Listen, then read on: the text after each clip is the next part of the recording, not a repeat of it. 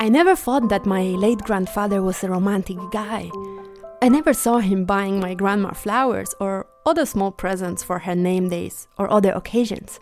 He was rather reserved when it came to gifts or small gestures of appreciation, even though he was often full of surprises and had an unpredictable fantasy.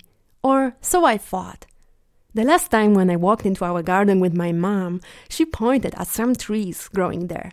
Some of them were there already for quite some time. Some of them were younger, planted not so long time ago. And my mom said, "Do you see this tree?" She showed me a beautiful birch tree and said that my grandfather bought it for my grandma for her name day, which is on the 3rd of May. We then started talking about how my grandma loves birches and how she was always teaching us when we were little that birch trees have special energy and aura, and that you can participate in that energy and aura by hugging them. So my grandma was showing me how to hug the birch, and then we were hugging them together. My grandma always treats trees and plants around her as non-human beings and interacts with them as if they were close friends, with respect and admiration. And as we kept walking, my mom told me something I have never heard before.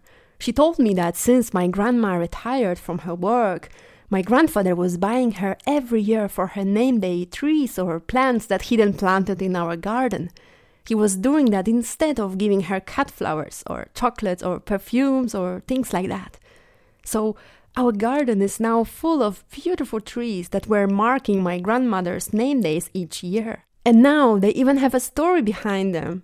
Every evening my grandma goes out to the garden to watch her trees and flowers and other bushes growing there. She spends some time there in silent admiration before she retires to her sleep, in sweet memory of my late grandfather.